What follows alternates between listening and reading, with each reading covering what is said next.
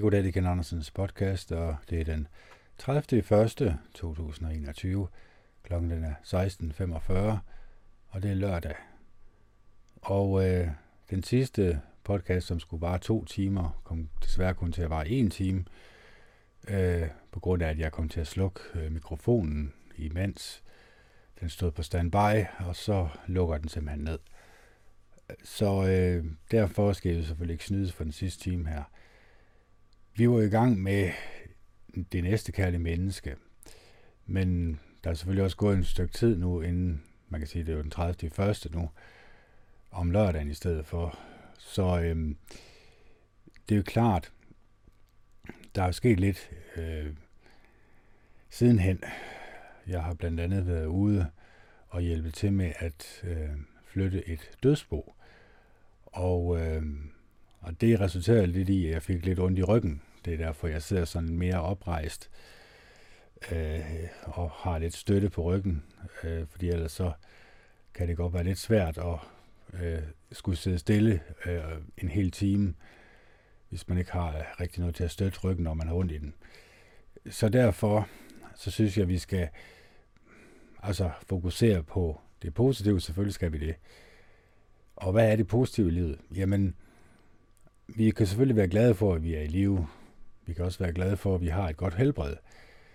Hvis vi har nogle gode venner, nære venner, så kan vi også være glade for dem.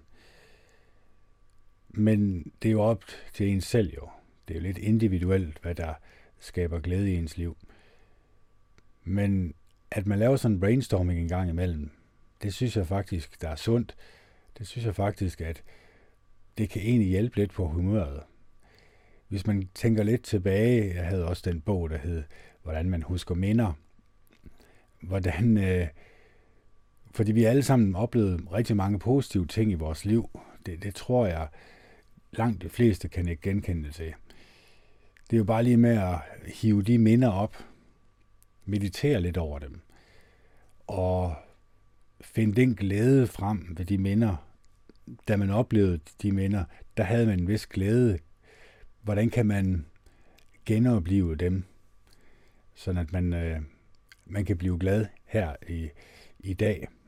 Så en af måderne er jo visualisering. Altså når man oplever et godt minde, jamen så i stedet for kun lige at huske mindet, så husk også dine omgivelser. Husk, at der var en sejlbåd der var nogle bølger, der lavede lyde herover.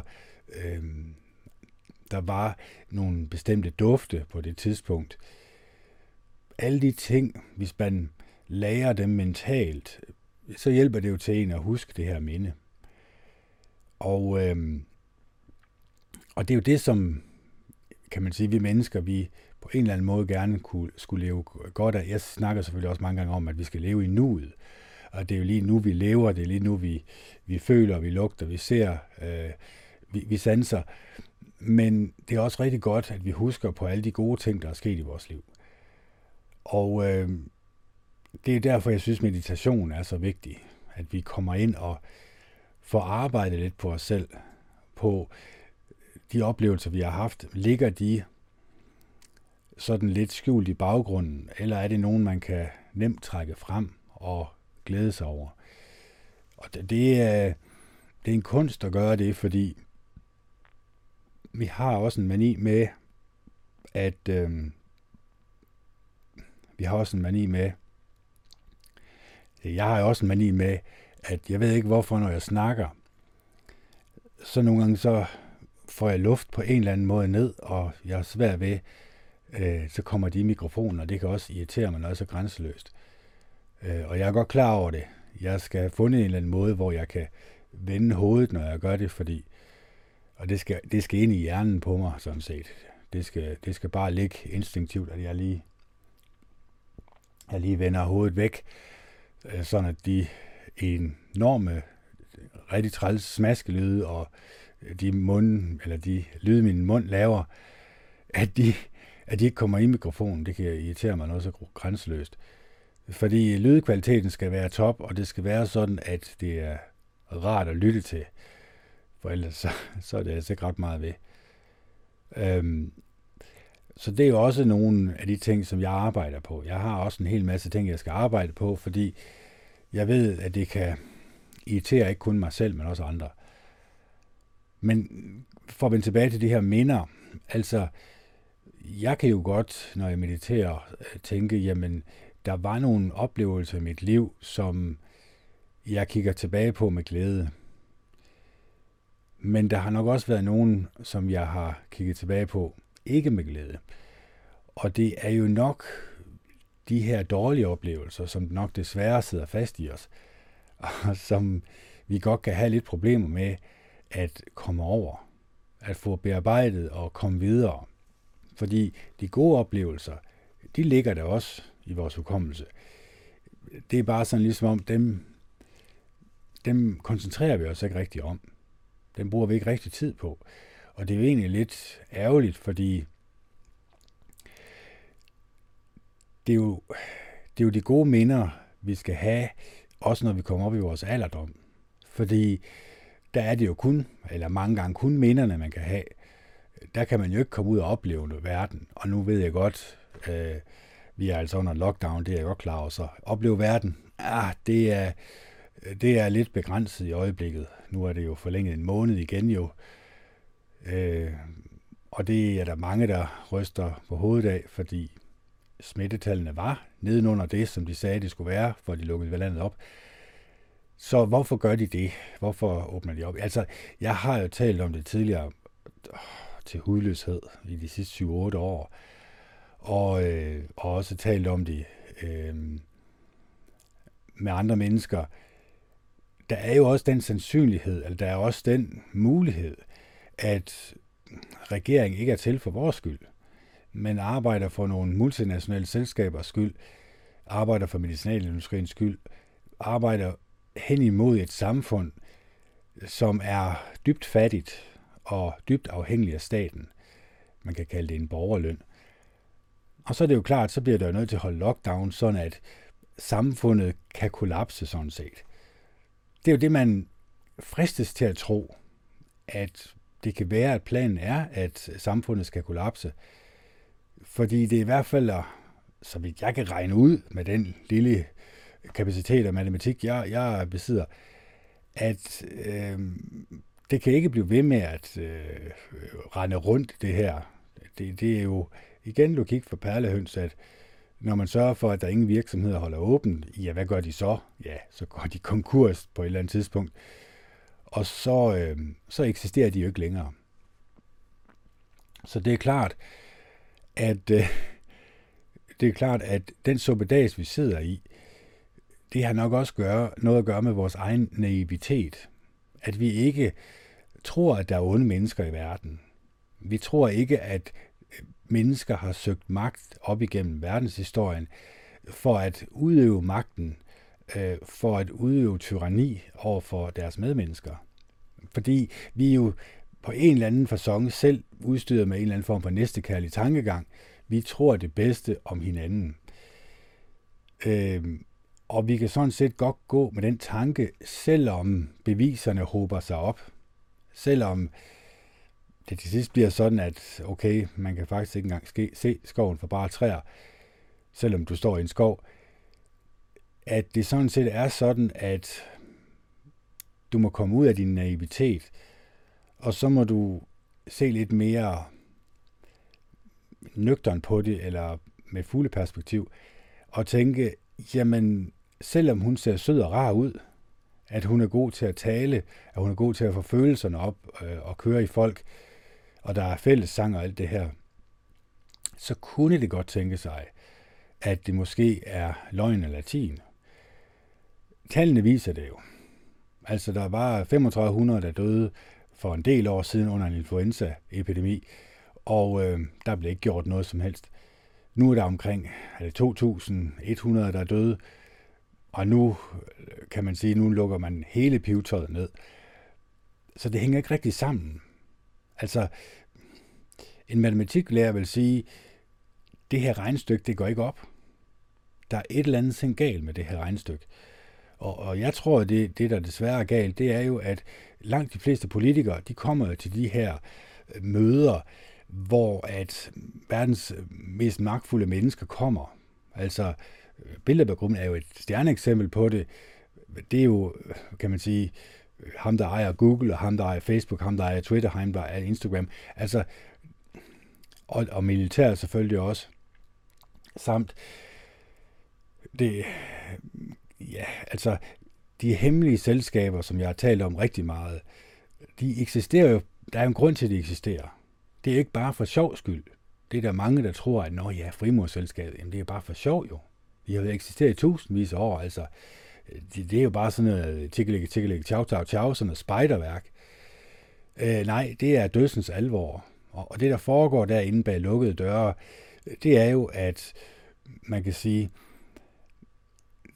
de politikere, som er medlem, og det er Mette Frederiksen også, hun er medlem af, Christian 4. Lauget,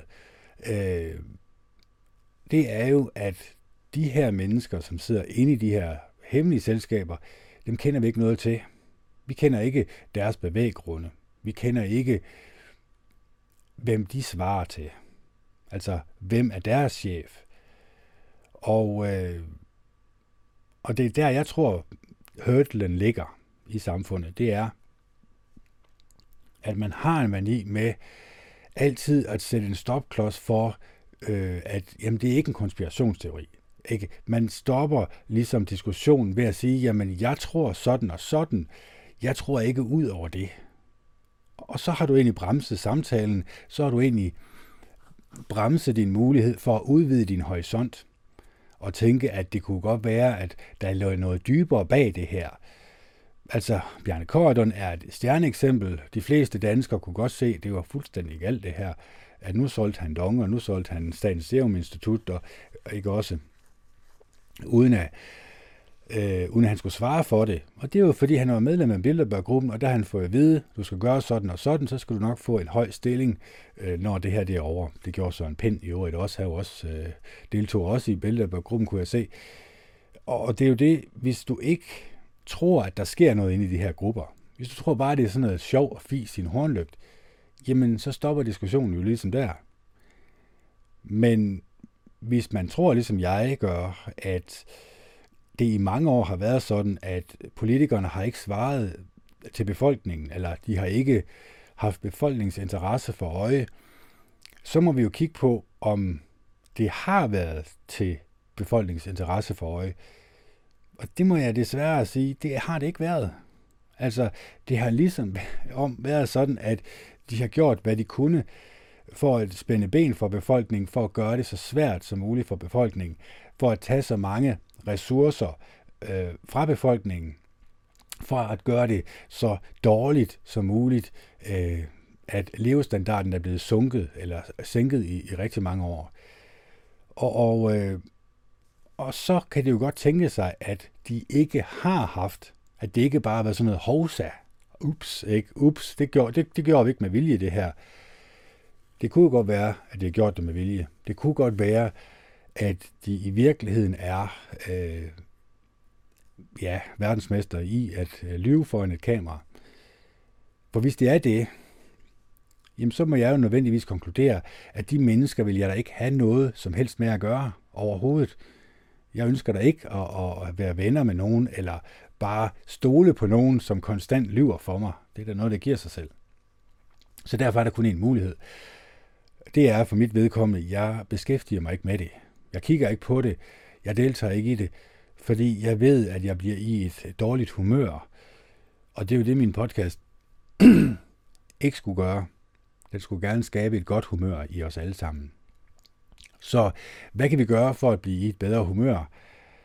Ja, lad være med at kigge på the mainstream media og alt det her frygtpropaganda, som jeg kalder det. Det vil skabe grobund for i hvert fald, at man kan i endnu højere grad begynde at arbejde på sin egen glæde, sin egen livsglæde. Og når man gør det, så vil folk selvfølgelig også på en eller anden måde kunne mærke det i dig. De vil kunne se en forandring. Det er ikke sikkert, at de bryder sig om den forandring, men hvis den forandring er positiv, så kan det jo være lige mod, hvordan andre mennesker de tænker og føler. så er det jo til dit eget bedste, du arbejder på. Det kommer jeg nok til at gøre rigtig mange gange, det der, fordi det kan jeg da mærke. Det har jeg gjort rigtig mange gange, og jeg har ikke tænkt over det. Og nu er jeg blevet opmærksom på det, så lad os nu se, om vi ikke kan komme i mål uden alt for meget af det her mundsynke værk her, fordi det lyder da frygteligt. Nå, men vi skal videre i teksten.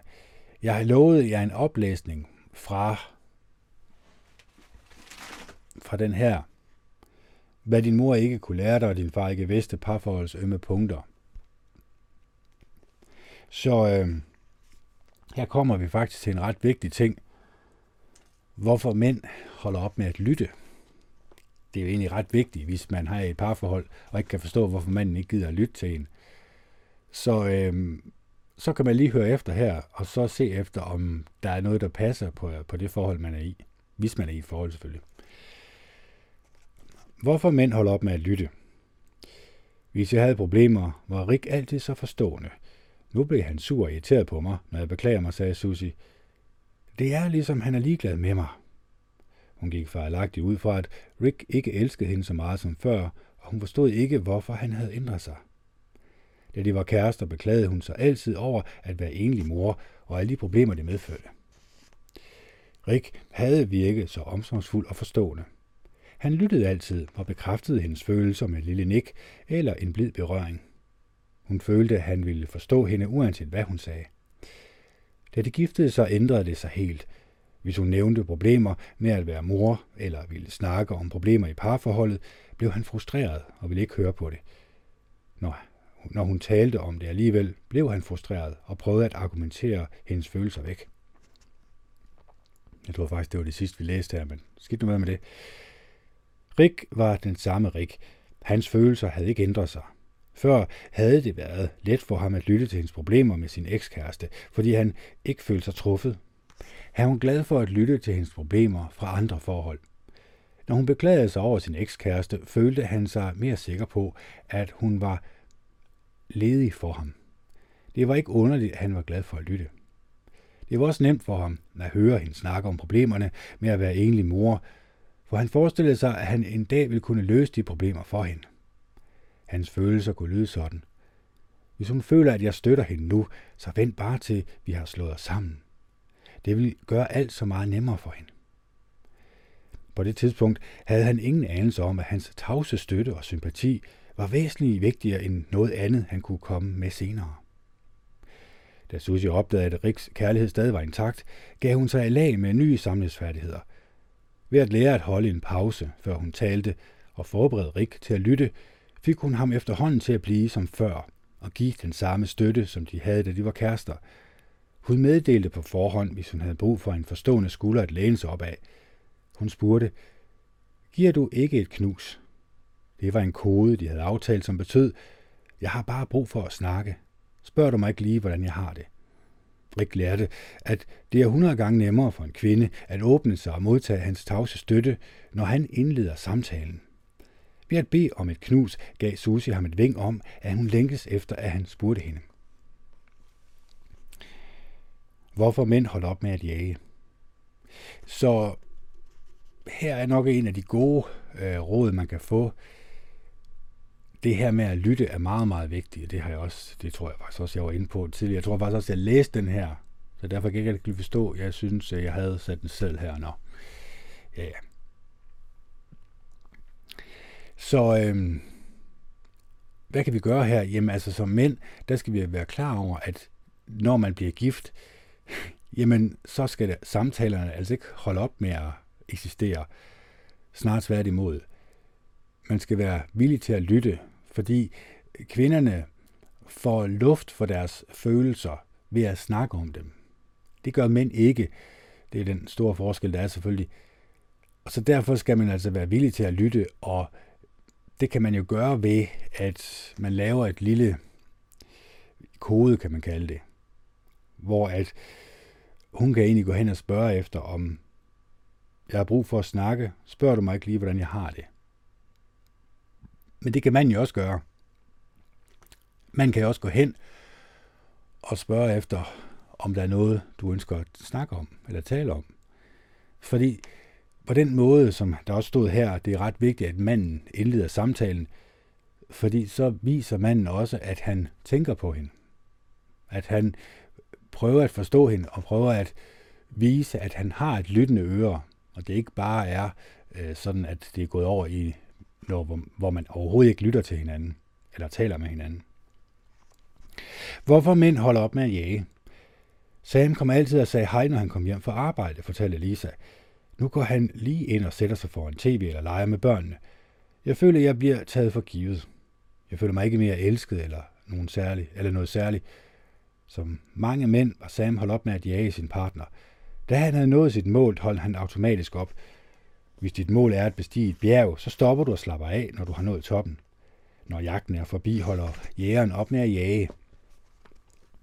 Lisa følte ikke længere, at hun var noget særligt, og Sam forstod det ganske enkelt ikke. Fra hans synspunkt var der intet formål i at være på jagt i et ægteskab.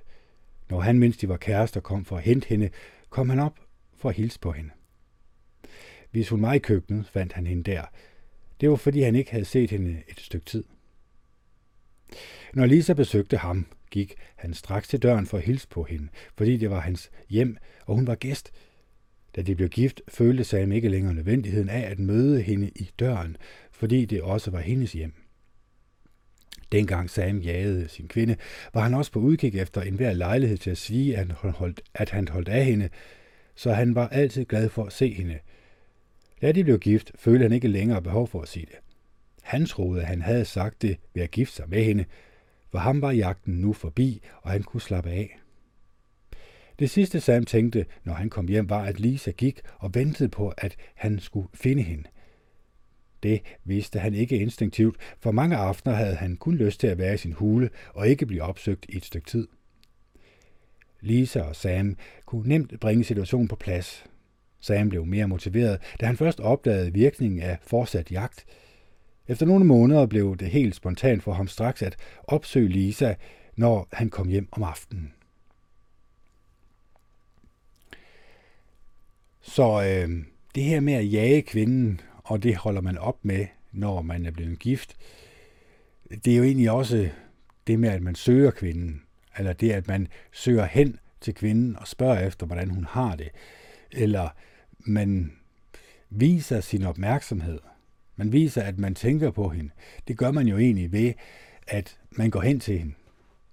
Fordi hvis man bare sidder på sin flade og er i sin hule, som vi også har været inde på mange gange før, jamen så kvinden tænker, er jeg bare luft for ham her? Er jeg bare ingenting? Og det er derfor, manden skal altså være opmærksom på, at der er rigtig mange muligheder for at vise kærlighed her.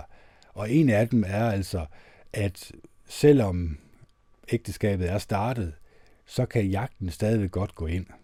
Man kan stadigvæk godt jage hende en lille smule, for at, nu er det så i overført betydning, men for ligesom at vise, at man virkelig tænker på hende. Fordi det værdsætter hun jo enormt meget, mere end man måske som mand regner med. At hente købvarerne ind, eller at hente købmandsvarerne ind. Bonnie og jeg har et lignende ritual. Jeg har et kontor hjemme, hvor jeg skriver. Når jeg sidder og arbejder og hører hendes bil, gemmer jeg straks mit arbejde på computeren og går ud for at hilse på hende. Det får hende til at føle sig elsket. Når det gentager over så nogen tid, bliver hendes feminine side stimuleret bare ved tanken om hjemkomsten.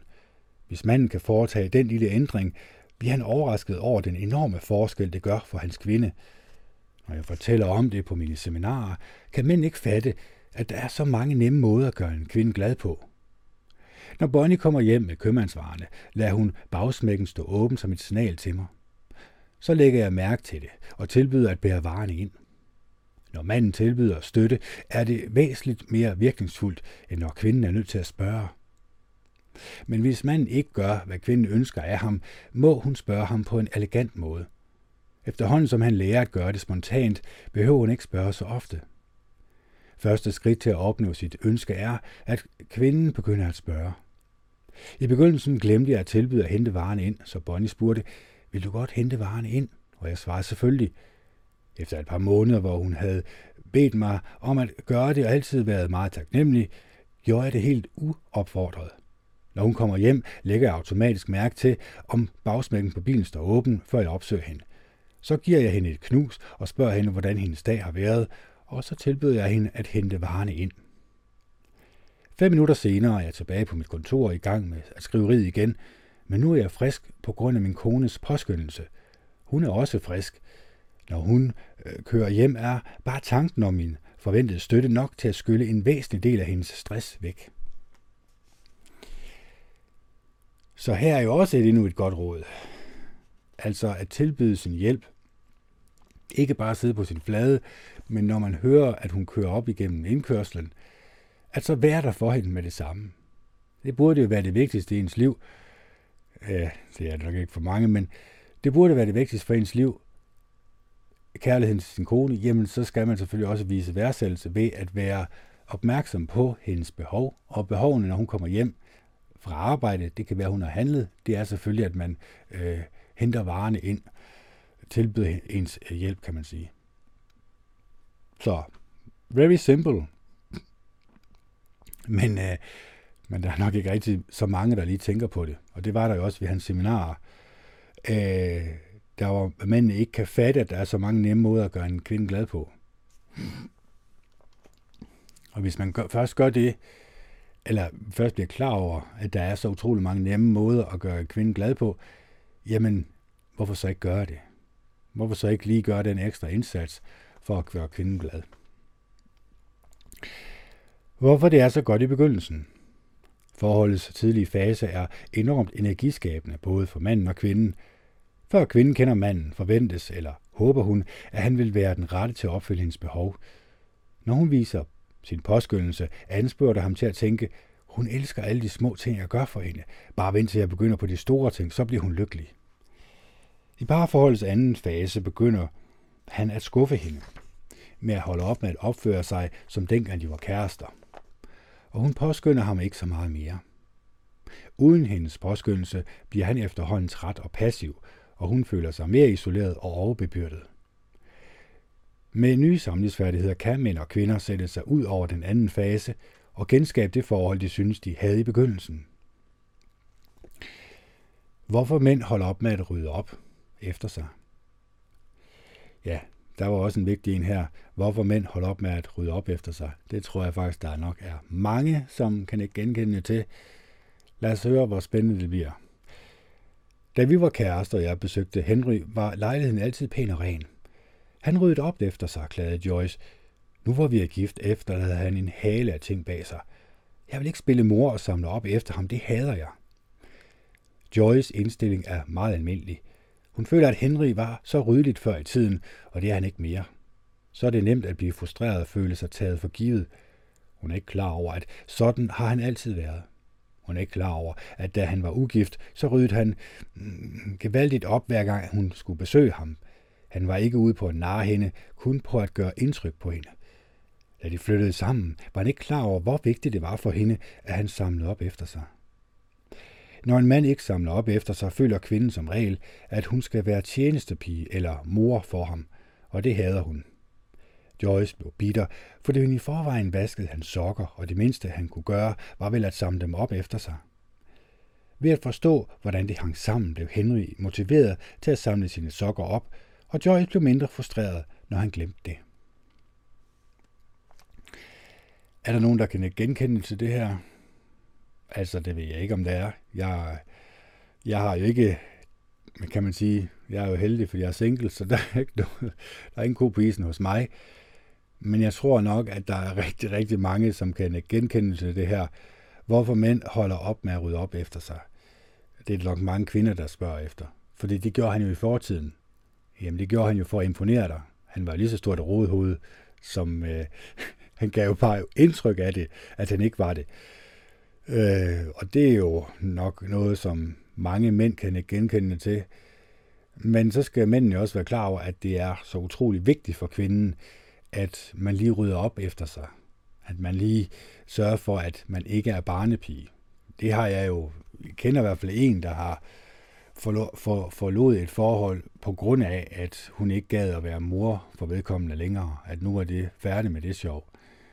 Det kunne hun simpelthen ikke blive ved med at klare, og det kan jeg egentlig godt forstå. Altså, det er jo ikke en mor, han har fået tilbage igen som kæreste.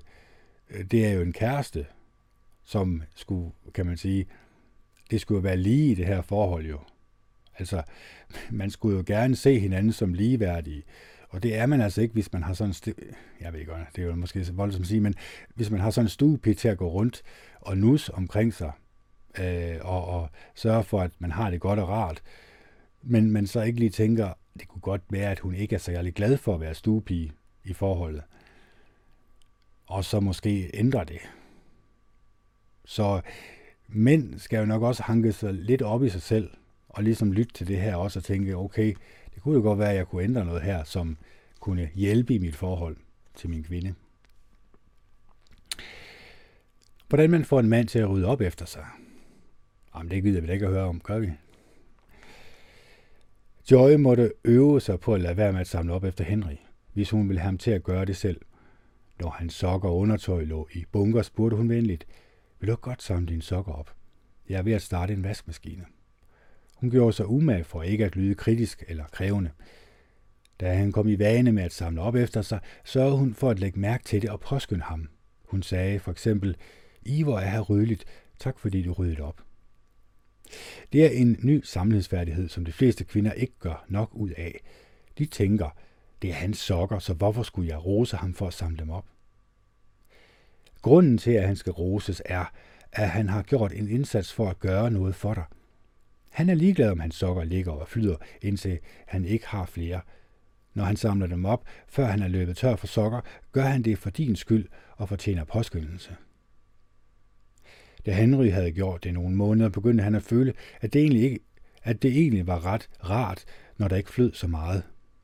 Nu gjorde han det ikke længere for hende, men fordi han kunne lide det. Susie var klog nok til at blive ved med at rose ham. Hun havde opdaget, hvor feminin og god hun følte sig, når hun kunne finde noget at rose ham for. Det er vanskeligt for kvinder at forstå, hvordan en mand kan være så ubevidst om, hvad han efterlader bag sig. Det er nemmere, når man husker mandens målrettede natur. Så snart manden har smidt sokkerne, er han allerede på vej mod sit næste mål, sengen. Han ser sig ikke tilbage. Når han vågner, er hans mål at komme op af sted. Han er ikke nødt til at samle sine sokker op for at komme på arbejde. Hans næste mål. Så mange gange ser han dem ikke engang. Nå. Ja, jeg skal lige puste her, fordi det var da en mavepumper af de helt store, var. Det er også mænd. Det kan ikke være bekendt. Var der nogen, der følte sig truffet derude? Nej, det ved jeg ikke, om det gjorde, men det kunne jo godt tænke sig, at det her med at efterlade ting efter sig, det er klart, hvis man gør det og bliver ved med det. Man kan jo begynde at, det siger jeg mange gange i min podcast, sætte sig i andre menneskers sted. Hvordan vil du have det, hvis hun konstant smed sine trusser? Det skal nok lidt være med at sige, fordi det kunne godt tænke sig, at man skulle bruge dem til noget andet. Men hendes strømper, hendes sokker og alt det der, hvis hun smed det rundt omkring, vil man som mand ikke på et eller andet tidspunkt også blive træt af det? Det er ikke sikkert. Jeg er ikke sikker, at det er måske den her reverse psychology, den virker. Men at man ligesom prøver at sætte sig i kvindens sted her og tænke, det kunne egentlig godt tænke sig, at hun bliver meget gal og oven i skralden, når man gør det her. Fordi det er jo sådan set bare bum, sådan i vasketøj. Altså det er jo ikke, altså det kræver jo ikke ligefrem, at du bygger en carport og et højhus, og du lægger fliserne ud. Altså det kræver bare lige, du bruger 1 sekund på lige at samle den her op og så i kurven. Og det er jo nok det, som mange mænd er, det der med målrettet. Altså ja, så smider man sokkerne, så går man i seng, og så er færdig med det sjov. Men at man er opmærksom på sine omgivelser, og på hvordan konen har det, kunne nok godt tænke sig at kunne hjælpe rigtig meget i ens parforhold. Jeg siger det bare. Så hvordan får man en mand til at rydde op efter sig? Ja, Spændende. Og jeg tror, jeg skal til at... Ja, det kan jeg mærke. Jeg skal lige have skiftet stilling her, fordi jeg er ved at få ondt i ryggen igen.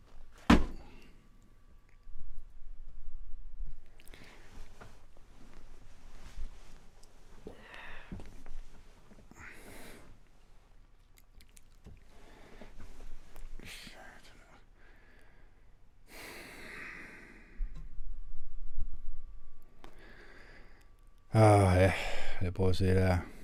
Ja, det er vel fint. Det er bare irriterende, men så kan man jo bare lade være med at skulle tømme sådan en hel lejlighed. Ja, så kan man lære det på den hårde måde jo. Vi skal videre her. Hvorfor mænd holder op med at fokusere på parforholdet? Nick så altid på mig, når jeg talte. Nu kigger han altid væk, sagde Louise. Det virker som om, at det jeg siger ikke betyder noget for ham. Han var altid så opmærksom. Når nogen fra arbejde ringede til ham, liver han op, men når jeg taler, virker han så diskret.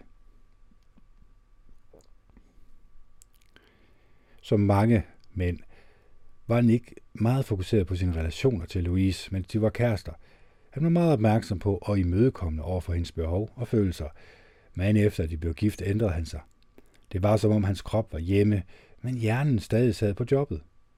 Enten bæksede han med papirer, han havde med hjem fra arbejde, eller også var han i sin hule, hvis han da ikke så tv for at glemme jobbet. Hver gang Louise havde brug for hans tid eller opmærksomhed, var han utålmodig og modvillig. Det havde Louise forståelse for, indtil hun lagde mærke til, at hvis nogen fra hans arbejde ringede, så kom der pludselig liv i ham. Det var helt klart for hende, at han elskede sit arbejde mere, end han elskede hende. Det er et så almindeligt mønster ægtepar imellem, men med den rette forståelse kan det ændre sig. Når manden er på jagt. I et parforholds begyndelse er det som om, at manden er på jagt. Han er fuldt fokuseret på den kvinde, han elsker. Hans primære mål er at vinde hende. Han vil gøre hvad som helst for, at den kommer til at lykkes. Han vil sove ude i kulden, udholde kvælende varme, sætte livet på spil og bringe store ofre i tavshed. Al hans energi og indre ressourcer fokuseres på dette ene mål, at vinde hende. Sådan viser han hende, at han elsker hende. Hans evne til at fokusere intenst og gøre alt, hvad der måtte være nødvendigt, gør et stort indtryk på kvinden, især når hun er midtpunktet og det mål, han så brændende ønsker sig. Problemerne begynder først, når han har vundet hende. Når manden har nået sit mål, slapper han af og retter gradvist sin energi mod et nyt mål. Nu koncentrerer han sig med fornyet energi om sit job, så han kan forsørge hende. Han går fejlagtigt ud fra, at hendes behov bliver tilgodeset, hvis han tjener en masse penge. Når hans energi sådan fokuseres på hans arbejde, tror hun fejlagtigt, at han er mere interesseret i sit job end i hende. Han bliver forvirret over, at hun ikke føler sig elsket. Han er ikke klar over, hvor meget hans uddelte opmærksomhed betød for hende. Han er slet ikke klar over, at han har ændret sig. Selvom hun føler sig overset og ignoreret i forholdet, mener han, at han elsker hende. Han ser sig selv, som han altid har været. Hans fokus har bare flyttet sig til jobbet. Han elsker hende stadig og er stadig villig til at ofre sig for hende, men han gør det nu på jobbet, i stedet for direkte for hende, som han gjorde før de blev gift. Så det er jo det her med at flytte fokus. Når at manden har vundet kvinden, gør han så det, at han sætter fokus over på jobbet i stedet for. Lever han op, når det er noget med jobbet at gøre, jobrelateret. Se, det er der nok mange par, der kan genkende til. Og hvad kan man så gøre? Ja, det simple det er jo at give kvinden mere opmærksomhed. Men det er måske sværere sagt end gjort. Det kan det i hvert fald godt være. Så hvad gør man i sådan en situation? Jamen, jeg tror, at de her samlivsfærdigheder, som man har lært op igennem den her bog her, det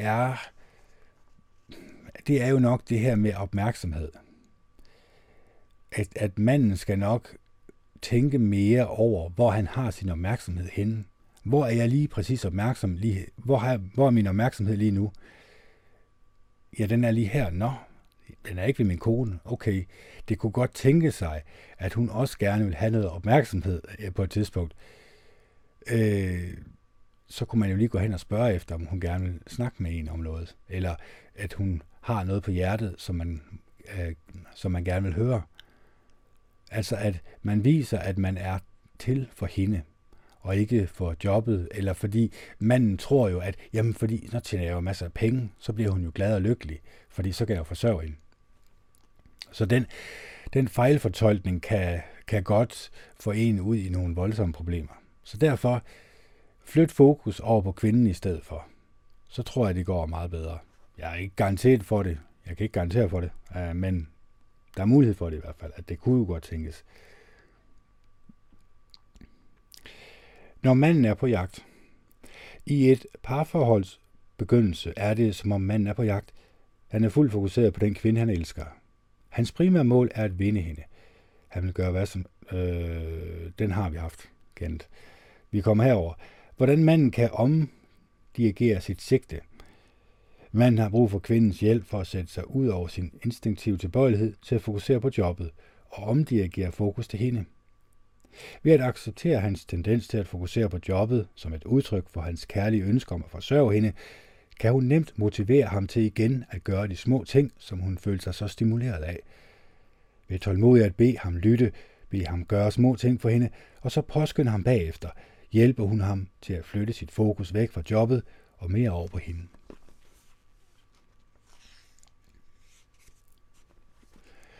Efterhånden som hun bliver dygtigere til at hjælpe ham klare sig bedre derhjemme, flytter hans fokus sig automatisk over på at gøre de ting direkte for hende, fordi hans erfaringer siger ham, at det er de små ting, der gør hele forskellen. Ved at forstå, hvor vigtigt det er for en kvinde at få mandens opmærksomhed, kan manden også vælge at skifte mønster. Jeg har fokuseret på, hvad kvinder kan gøre, for med den bevidsthed kan hun være manden til stor hjælp. Men jeg har en teknik til at skabe et nyt mønster, som fik min kone til at føle, at hun var vigtigere for mig end mit arbejde. En balance mellem job og hjem. Jeg husker tilbage på de tidlige dage af vores ægteskab. Som i de fleste ægteskaber var det meget kærlig i begyndelsen, og vi var begge meget lykkelige. Efterhånden som månederne gik, blev hun ulykkelig. I hvedebrydsdagene var hun lykkelig for at se mig, når jeg kom hjem, men efterhånden som rutinen satte ind, var det ikke længere en speciel begivenhed. Vi talte mindre og mindre med hinanden.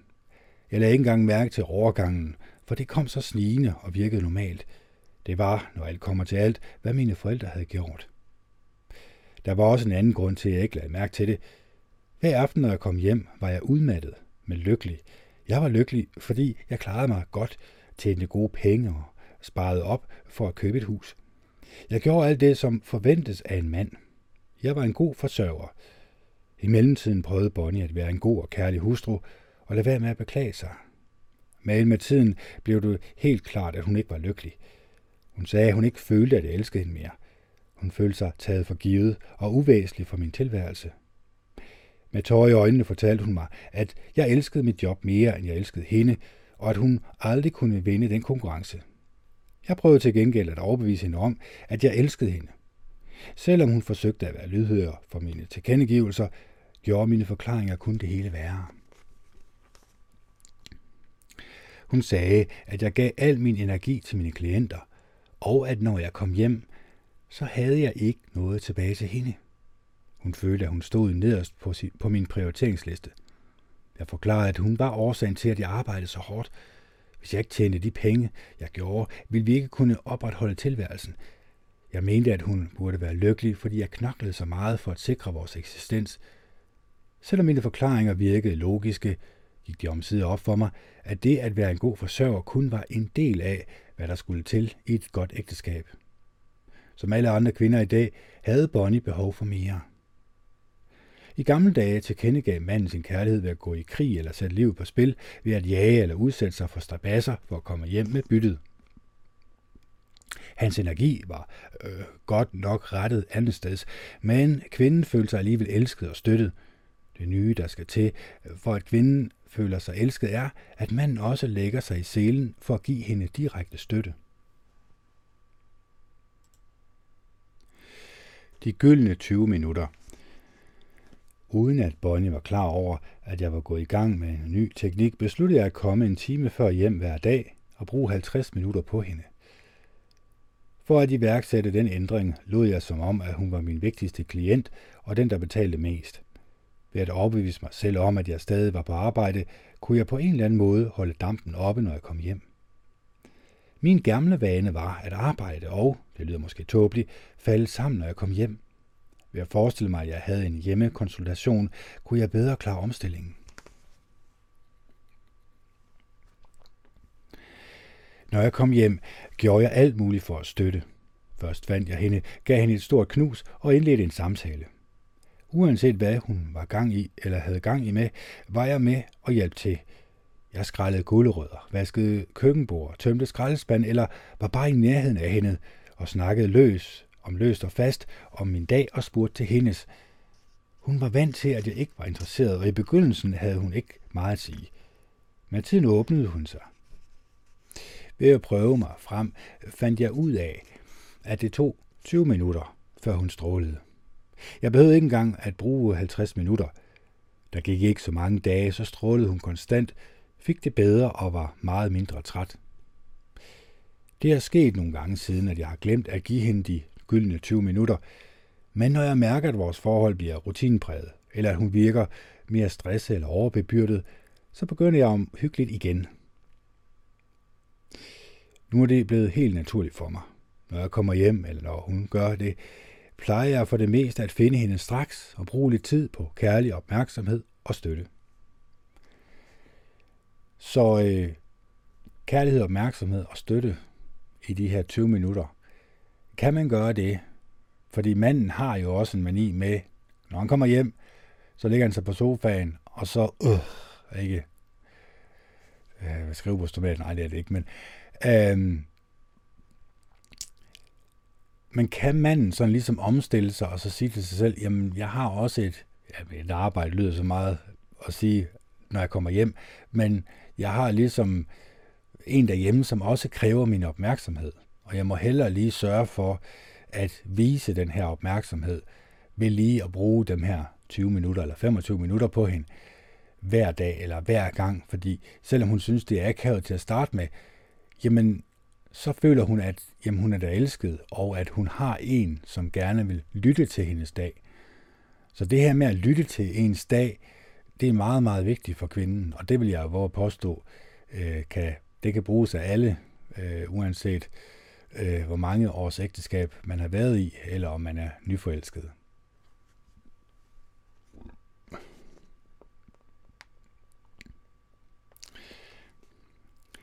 Parforhold og menneskets stress. Det var ikke bare min kone, der blev gladere, men efterhånden, som jeg lærte at omdirigere min opmærksomhed til parforholdet, kunne også jeg slappe hurtigere af fra jobbet.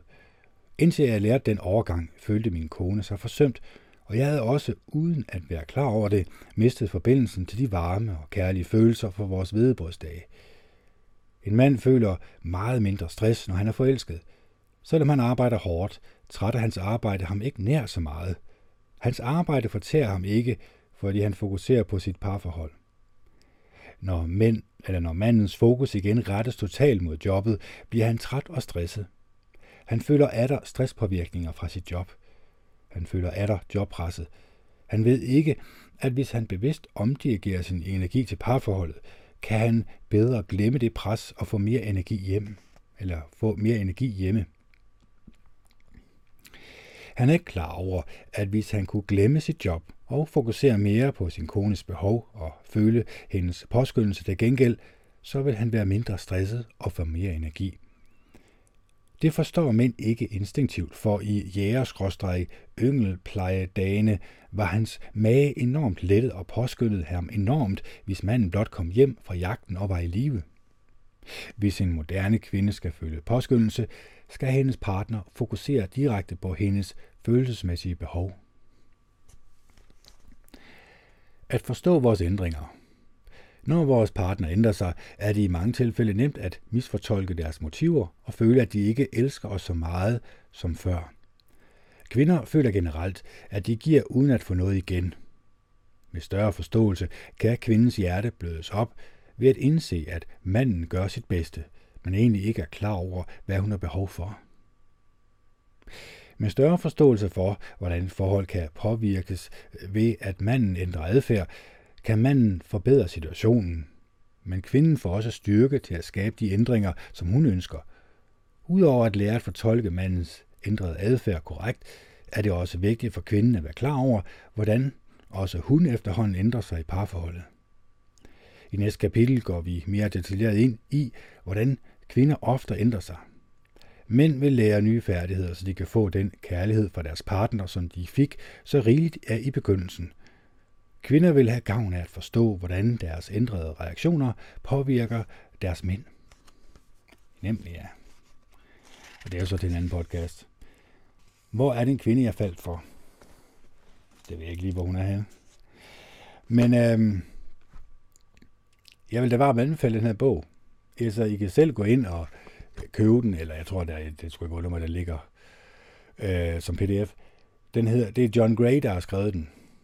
John-Gray. Hvad din mor ikke kunne lære dig, og din far ikke vidste. Og han har også forfattet en lille bog, der hedder Mænd er fra Mars, kvinder er fra Venus, som jeg tror, de fleste har hørt om. Så fik vi ordnet parforholdet, Kenneth. Det var da nemt. Ja, når du ikke er i et parforhold, så er det da ufattelig nemt at lige klare verdenssituationen på den måde. Men jeg håber da selvfølgelig også, at der var nogen derude, som kunne få glæde af den, som kunne bruge de her råd, som den her forfatter kommer med. Fordi han er jo i rigtig mange år, der har han jo haft de her parforholdskonsultationer, og han har også haft de her seminarer rundt omkring.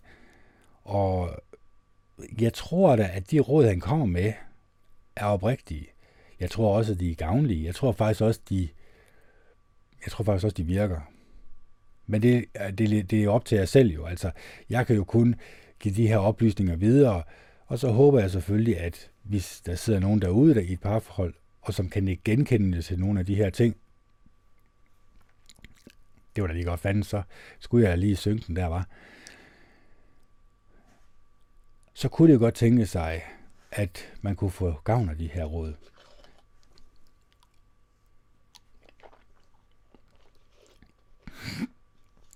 Det kunne være, at jeg skal have fat i en anden mikrofon, en kondensatormikrofon. Men altså, jeg håber, at den her podcast var gavnlig for jer. Jeg ved godt, at nogle gange så har jeg en rant om noget helt andet. Det er ikke altid, at jeg lige fokuserer så meget til at starte med på, hvad min podcast skal handle om. Men så får jeg ligesom pejlet ind på, jamen, det skal jo egentlig gerne handle om, at vi skulle gerne blive mere lykkelige og glade. Vi skulle gerne, når vi går ud foran døren, eller går ud af døren, at vi så går ud med et næstekærligt og et venligt sind. Et sind, som er åben over for andre mennesker, og som er glad og lykkelig. Det er ikke nemt at gøre det, skal jeg lige hilse at sige, men man kan jo ved hjælp af meditation, og ved at læse om andre menneskekærlige menneskers bøger, der kan man blive påvirket i den rigtige retning. Fordi som jeg altid siger, det påvirker os enormt meget, hvad vi putter ind igennem øjnene og ørerne. Så hvis du, nu tager vi bare et eksempel, men voldelige videofilm, voldelige film i det hele taget, film som portrætterer menneskers dårlige egenskaber, som noget man kan lade sig underholde med, samt de asociale medier, Facebook, Twitter, Instagram og alt den skrald, samt alt det frygtporno, som kommer fra nyhedsmedierne. Ja, der er enormt meget, kan man sige. Hvis man holder sig fra det, ja, så har man i hvert fald fjernet noget, som kan påvirke ens humør i en negativ retning. Og så kan man jo begynde at fokusere på det, som kunne påvirke ens humør i en positiv retning. Og det håber jeg, at de her podcast hjælper med. Jeg kan ikke sige, at de gør det, men jeg kan kun sige, at de hjælper på mit eget humør. Altså, jeg får ligesom talt ud om mine egne problemer, nogle gange i hvert fald i de her podcast, og så kommer jeg ligesom ud på den anden side mere lettet. Jeg er sådan ligesom blevet opmuntret. Man kan sige, at jeg opmuntrer mig selv, fordi der er jo ikke andre til at gøre det. Ja, det er jo selvfølgelig også voldsomt sagt, men bare for at sige, jamen, det her med ensomhed, det har vi også været inde på. Jeg har også lavet rigtig mange udsendelser om ensomhed, og hvordan man kan komme over de her ensomhedsfornemmelser, man har, eller følelser, man har, især i øjeblikket, kan man sige, fordi at man ikke rigtig kan få lov til at møde andre mennesker, og komme ud for en dør, og nu er det jo så forlænget en hel måned jo. Min forudsigelse er desværre, og det ved jeg godt, hold your horses, ikke også? Det er, at vi kommer aldrig ud af det her. Det gør vi simpelthen ikke. Fordi regeringen synes, at det er rart at have den her magt over befolkningen, og de skal jo også lige have landet til at gå konkurs. Ja, så er det sagt. Det er det, jeg tror. Jeg håber selvfølgelig ikke, det passer. Jeg håber bare, at det er mig, der taler ud af mine røvballer. Men jeg har jo ligesom sagt det her i de sidste 7-8 år i mine podcasts, og når det nu så endelig går i opfyldelse af det, jeg har sagt, så håber jeg selvfølgelig ikke det sidste også gør, det er klart, men vi må ligesom være klar over, at der er også mennesker, som ikke er næstekærlige, som ikke tænker på deres medmenneskers bedste, snart tværtimod. Og dem skal man jo selvfølgelig holde sig fra. Dem skal man lade være med at lytte til, fordi de vil jo kun føre en et meget mørkt sted hen. Men der findes også mennesker med et lyst sind og et næstekærligt sind, som ønsker, at andre mennesker også skal have det godt og rart. Og det er jo de mennesker, man skal følge.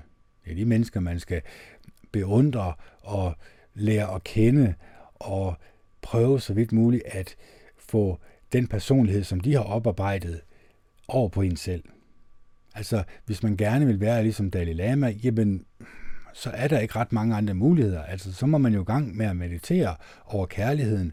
Man må også meditere over andre menneskers smerte, og hvordan kan man lindre den smerte. Og så også gøre noget ved det. Ikke bare sidde og meditere, men virkelig komme ud og hjælpe sine medmennesker. Så det var en hård opgave at blive sat på. Så er det bare nemmere at lige sidde, ikke også lige her, og så drikke lidt sodavand og spise lidt slik i stedet for. Men hvis man virkelig vil ændre sig, så skal man også være klar over, at det kræver altså en indsats. Og jeg skal ikke gøre mig en skid bedre end alle andre. Altså, jeg arbejder også på mig selv, fordi jeg ved, at jamen, jeg kan også blive trukket i en forkert retning. Men jeg har jo i de her mange år, 7-8 år, eller hvad det nu er, der har jeg jo ligesom oparbejdet en form for radar, som egentlig fortæller mig, at her, Kenneth, der skulle du ikke gå hen. Der er ingen grund til at lytte til de her mennesker, fordi de fører dig et dårligt sted hen. Så det er jo op til en selv jo. Man bestemmer selv, hvad man putter ind gennem øjnene og ørerne, nu i hvert fald. Så derfor vil jeg bare anbefale, at man begynder at lave en analyse af, hvad har jeg puttet igennem øjnene og ørerne de sidste stykke tid? Er det noget, der har gjort mig lykkelig, eller snart tværtimod det modsatte? Så skal man selvfølgelig fjerne det fra en. Når der er mulighed for det, så fjern det fra dig. Og så begynder at læse noget mere opmuntrende, eller lytte til nogle mere opmuntrende podcast. Dem findes der også ufattelig mange af. Altså nu er jeg kommet på Spotify, jeg er kommet på Anchor. Det var vist Anchor, der var først, og så Anchor, den distribuerer til Spotify. Og så er jeg på Internet Archive, og så er jeg på 2 YouTube-kanaler også. Så der er rig mulighed for at downloade og lytte til min podcast, men der er også ufattelig mange andre, som også laver det samme, som jeg gør, som også prøver at opmuntre, som også prøver at skabe en god stemning. Det er jo det, som vi alle sammen ønsker. Vi kan godt lide at være sammen med andre mennesker, som er lykkelige og glade, og som har det godt og rart, men som også ønsker, at du også skal have det godt og rart, og også ønsker at påvirke dig i en positiv retning. Så det er jo det, jeg håber på med mine podcast, at de kan skabe en lille smule glæde et sted. Det er måske et for stort ønske, men nu er jeg i hvert fald kommet til de sidste minut, eller halv minut, eller hvad det nu er. Det skulle gerne være 2 timer. Det plejer de at være, de her danske podcast, men fordi at jeg er kommet til at så bliver det kun en time nu. Jeg ved ikke, om de bliver 2. Det bliver nok 2 timer bagefter, fordi plejer jeg at gøre. Og så er den her engelske podcast, som jeg også laver, den varer så en time, og så er det. Og jeg prøver at skiftevis at lave en engelsk og en dansk, sådan at jeg også får øvet en lille smule på mit engelsk, fordi det kræver også lidt finpolering for at lyde sådan nogenlunde. Nå, men take it or leave it. I må hygge, og så håber jeg, at I kunne bruge det her til noget, og jeg håber, I deler alt det der, som man skal sige. Det er først, hvis jeg tror, at det er første gang, jeg har sagt det. Like, share, subscribe og alt det der skidt der. Det er fuldstændig ligegyldigt. Altså, mine podcast, de ligger frit tilgængelige, og det er gratis, og I kan dele, og I kan gøre, hvad I vil med dem. Jeg håber, at I kunne bruge min podcast til noget. Jeg håber, at I elsker hinanden og er gode rare ved hinanden. Og jeg håber, at de her råd, som kom i min podcast, at der var et eller andet, I lige kunne tage med til jer selv. Så det er Ken Andersen, der signer off. Det er den 30.1.2021. Klokken er 17.46, og det er lørdag. Hej hej.